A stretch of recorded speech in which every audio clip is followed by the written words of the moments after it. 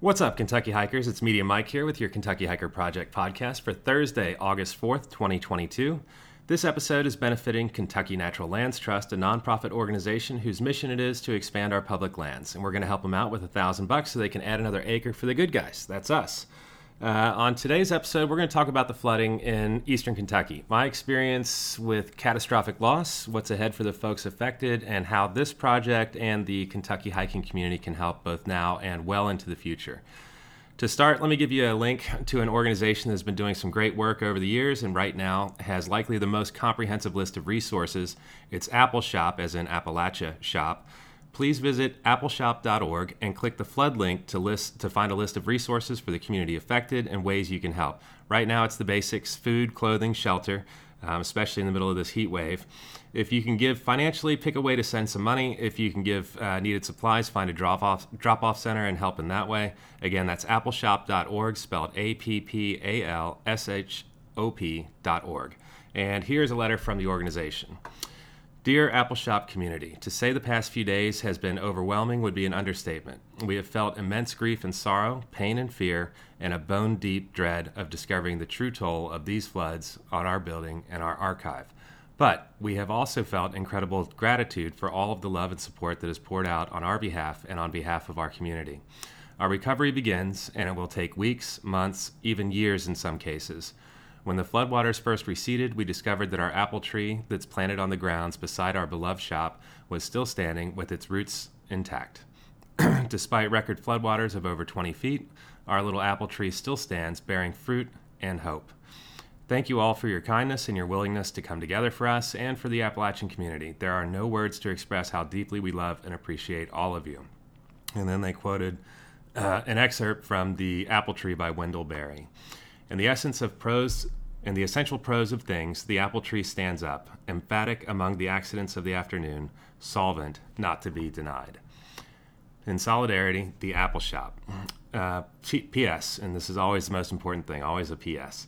Please continue to share our resource page at appalshop.org/flood support. We've managed to raise thousands in direct aid and get immediate help to so many folks in need, thanks to our community, and the needs will continue in the days and weeks ahead. Having been through a catastrophic loss, I can tell you with no uncertainty that it's going to take years, a lot of years to recover from this, and it's going to be pretty awful along the way. See, LaFauna and I had a bit of a rough start. I knocked up the preacher's daughter, and we had the classic shotgun wedding. Then we lived with my parents for almost a year until we bought our first home, the home we still live in today, a 2-bedroom condo. So we were married April 25th of 1998. LaFauna graduated from Purdue in May, moved to Northern Kentucky the same month, gave birth to our son August 30th, and we moved into our brand spanking new condo in April of 1999. 4 months later, it burned to the ground. Whoops. I was working nights at the Fidelity Investment Center call center as a brokerage representative, and at the time I got a call from my dad that came through on my headset, which is super weird. And he just called and he said, "Hey, Mike, your place is on fire, and but LaFonda and Chase are safe, and so you just need to come home." And so I went over to my boss at the time, Lucy, and I said, "Hey, Lucy, I got to go. My house is on fire, so I'll see you sometime later." And so I just took off and came home, and of course came into the neighborhood, and we do live in suburbia here in Northern Kentucky, and so came into the neighborhood. It was filled with fire trucks and then onlookers and all this other stuff. And so finally made my way through all of that. Saw LaFonda and Chase. They were fine. Just a little bit shook up from the whole experience. And, of course, the condo was not in great shape. It was burned. And then not only with the burning, but then you also get, all of the fire suppression. So you get plenty of water, and so there's water damage, fire damage, smoke damage, all that stuff. And then it was a few days before we were allowed to come back in and try to salvage some things out of the condo that we had. We were pretty young at the time. Literally was half a lifetime ago. I'm 46, and so we were 23 at that time. And so I think that the only thing that we really salvaged from the entire fire was we had some photos, like wedding photos and that kind of stuff. and they just happened to be in this one closet that had sustained the least amount of damage, and they were relatively dry. And so we were able to save those, but for the most part, everything else was just a total loss. So that night, I think if I remember right, we spent the night over at my parents' house. The next morning, I had a job interview, and so I didn't have any clothes other than what I was wearing the day before. So I stopped in at our Walmart, picked up the best clothes I could find, stopped into the interview, which was with a local bank at the time, and I said, hey, I'm sorry about my attire, but our place burned down last night. And they just kind of, first they were a little bit shocked, and then we had a good laugh about it, and they just said, hey, you must really want this job. And I was like, sure do. I'm going to need that money, right? So anyway, wound up getting the job, and then we wound up, we did have insurance, and so we were moved out into an apartment that was not far from where we live now. And so we lived there for almost a year while they, basically knocked down what was left of the building and then reconstructed it. And so we lived in that apartment for a year. It was easily the worst year of our marriage by far. It was just, the financial strain. So while we did have insurance, we were significantly underinsured. So when we went to our property and casualty agent, we just said, hey, we're just getting started. How much insurance do we need? And they gave us an amount, and I would say that amount was easily $50,000 under what was needed. At the time, we were both in suit jobs, and so just suits alone, I think we had $10,000 worth of insurance. We probably needed 60, or no, it was 25,000 and we needed 75,000. That's what it was. And so we had 25,000 to insure our personal possessions, and then it wound up being about 75,000, because one of the things that you don't think about when you buy insurance is that when you replace things, it's not really what you pay. It's not what you paid to purchase the item. What we paid was full price. We didn't have the opportunity to shop sales because we needed clothes immediately. We needed, just all of the things for living right off of the bat. And so we wound up paying big ticket prices, full prices for everything, and just kind of get restarted. And then so from that, we had plenty of credit card debt. The credit card debt, we wound up taking at some point a home equity loan in order to consolidate all of that. And as it turns out, we are still actually, that's incorporated into our mortgage. And so we're still actually technically paying for it right now, 23 years later, right? So, so as far as catastrophic loss goes, we've been through something that is not pleasant, but the flooding is a totally different thing. So while people will have lost all of their possessions and, their homes and that kind of thing, and they'll go through a similar process with the insurance claims and then rebuilding and, kind of getting their life back together, the flooding it's a community-wide event. And so while I was able to, stop in at Walmart and pick up clothes for an interview, down in the affected region, a lot of those, stores are flooded as well. And so you can't just, go in and pick up whatever it is that you need quite as easily. And on top of that, you have a lot of roads that are out, roads that are covered in, mud at this point, a week later. And then on top of that, you've got a major, heat wave coming through as people are trying to clean up and salvage what they can. In addition to that, you don't really know how, there's still plenty of people without electricity, without running water, without just the true basics of life. And so when you talk about, catastrophic loss, ours, on our house burning down, it was, that's a one-off. When you have a community-based disaster like this, it's an entirely different level of catastrophic loss. And so, when you think about folks that are out there and the kind of help that they need, there's so many different needs, and you can't just look for government assistance. I mean, there will be plenty of that in the weeks and months that come. The insurance companies will come in, they'll have their claims adjusters come in to assess damage and write checks and that kind of stuff. But when you have so many people that are going to be displaced, it's going to be hard to find any type of temporary housing, especially in an area that is not necessarily filled with loads of excess housing capacity. So on top of that, you have, while LaFawn and I were able to go to our jobs the morning after our fire, we, in that community, a lot of those jobs, like there is no income coming in. For the business owners that are down there, They're going to be dealing with a more complicated claim, so they'll have not only the physical loss of building, contents, that kind of stuff, but they're also going to be looking at lost income during this period of time. I'm sure that rent is still due, leases are still payable, and those sorts of things. And so if you didn't have business continuation insurance, then there's going to be a problem there in that form as well. So the loss is multifaceted. It is a nasty, nasty thing to try to sort through, and it will take it'll take several weeks just to kind of get through the initial phase of loss, which is you have all the human things of grieving and everything else, especially for the folks who lost friends and family members to the floods. But then in addition to that, you have just trying to put the basic pieces of life back together. Where are you going to live? How are you going to feed yourself? How are you going to get water? How are you going to get electric? How, all of these basic things that we take for granted on a day-by-day basis. And so these things will take months to put back together, which is, putting back the water supply, getting the, electric companies. They do a pretty good job. They do this after hurricanes as well. They will call in, basically their disaster teams from across the region, and they will send in as many teams as are necessary in order to reestablish power in the affected region. So it's going to be an all hands on deck for a lot of different, workers out there. And so, but it takes a long time. You can't rebuild roads and infrastructure overnight. It takes a long time to do that.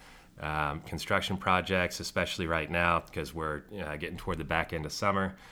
So a lot of this, there's going to be a lot of rearranging in order to try to restore just basic transportation needs and utilities in the area. So when I say, a lot of times when these disasters come up, people kind of think of it and it's like, all right, I'll give a donation now. But really, there's a much longer-term effect to this. These types of catastrophes have an extremely long tail. And the fact is that you never truly fully recover from this type of loss, even with insurance, even with government assistance and that kind of stuff. Like it's a loss that until you've been through something like it, you just don't know the full extent of the loss and the toll that it takes, because there's it affects your relationships, it affects your finances, it affects your career and your job. It affects every element of the human experience. And so I have a lot of empathy for the people down there in Eastern Kentucky. I know that it's just a rough time, and it's going to be for some time. So, so ultimately, this is the Kentucky Hiker Project podcast, and this hiking project is, it's about hiking. And so one of the things that I had to ask myself over the course of the last week is, what can this project do to help out? What can be done, right? So obviously there's a financial donation, and that's already been done to a limited extent. Obviously not Rich here didn't win the Powerball or whatever it was. They had all the monies.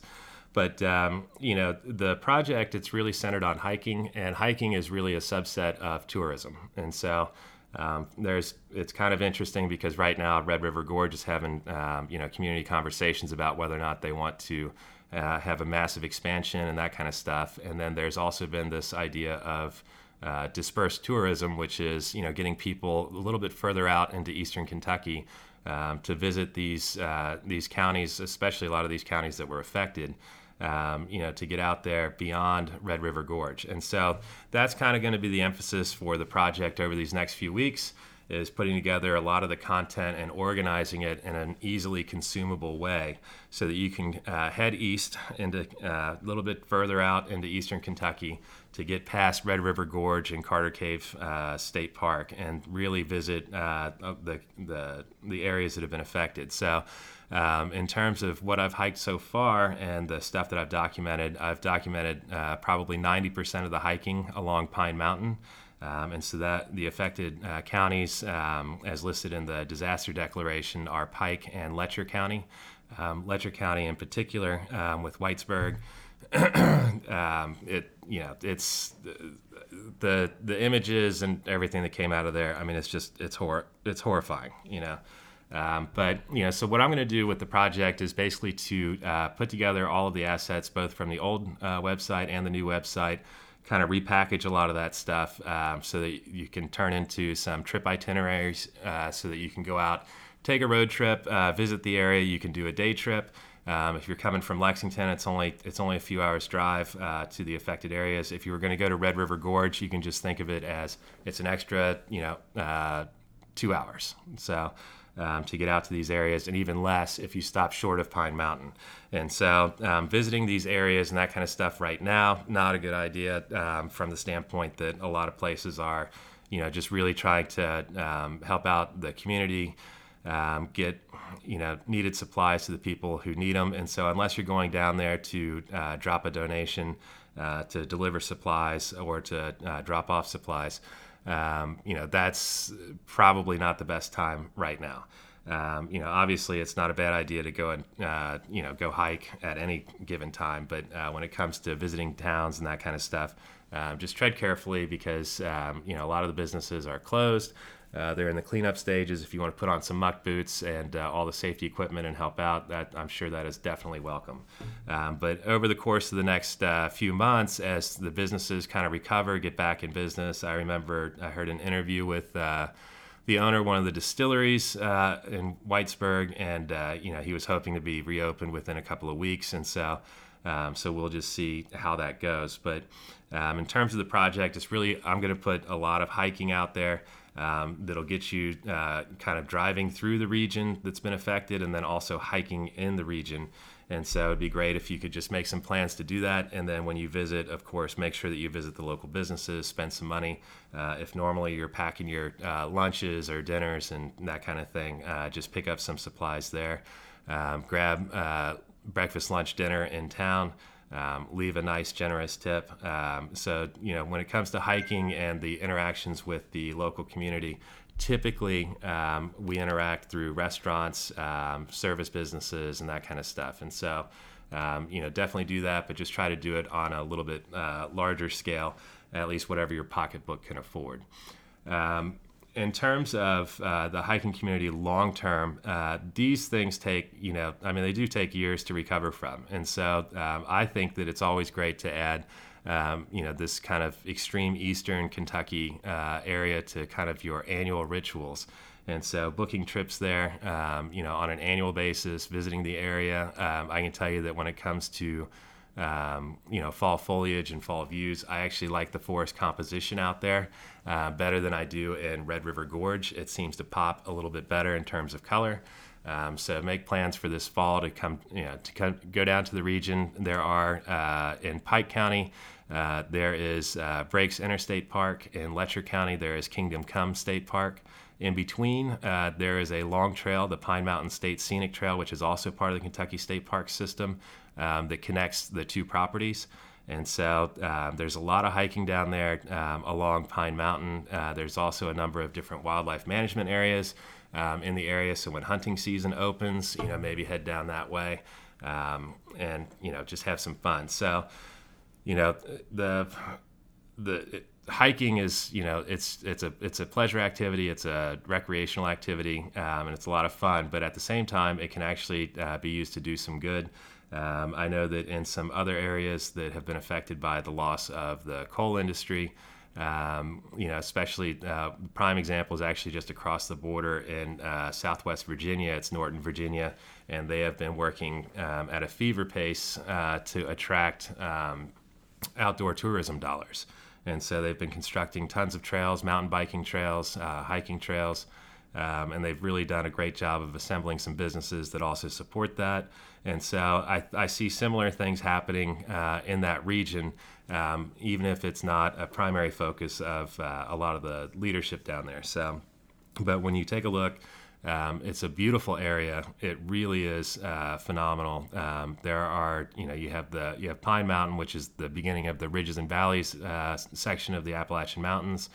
And then just short of that, you have tons of knobs, and the views from up top on Pine Mountain are just, they're the biggest in Kentucky, period. I mean, there is no bigger view anywhere in Kentucky than what you can find on the ridgeline of Pine Mountain in both Pike County and Letcher County, and then on down the line all the way down to Bell County and into Tennessee. So Anyway, so this podcast, it's basically just been, I just kind of want to give you a few resources. You can also, of course, donate to the Team Kentucky Fund.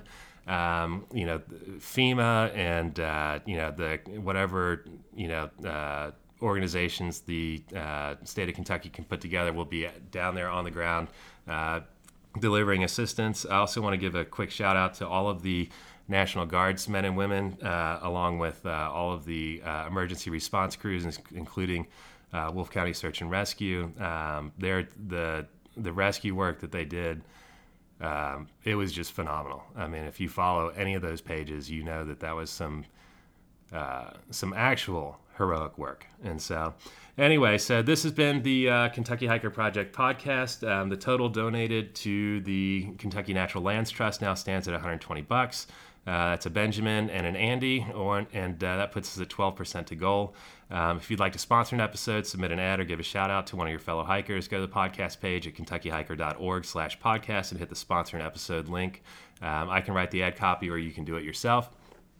Thanks for listening, and please make plans to visit, spend liberally, and hike in the affected flood region. As I put together these resources on the website, I'll definitely share them on Instagram through the weekly email. And then also on the podcast just to highlight it. But this will be something that I'll definitely do a check-in probably every 3 months or so. And because there's just tremendous outdoor beauty there. And there is also a community that is in need. And so if you can make plans to get down there, spend some money, inject some money into the local economy, visit these locally owned businesses to keep more of that money in the local economy, then that's all good stuff. So thanks so much for listening, and get out there and hike.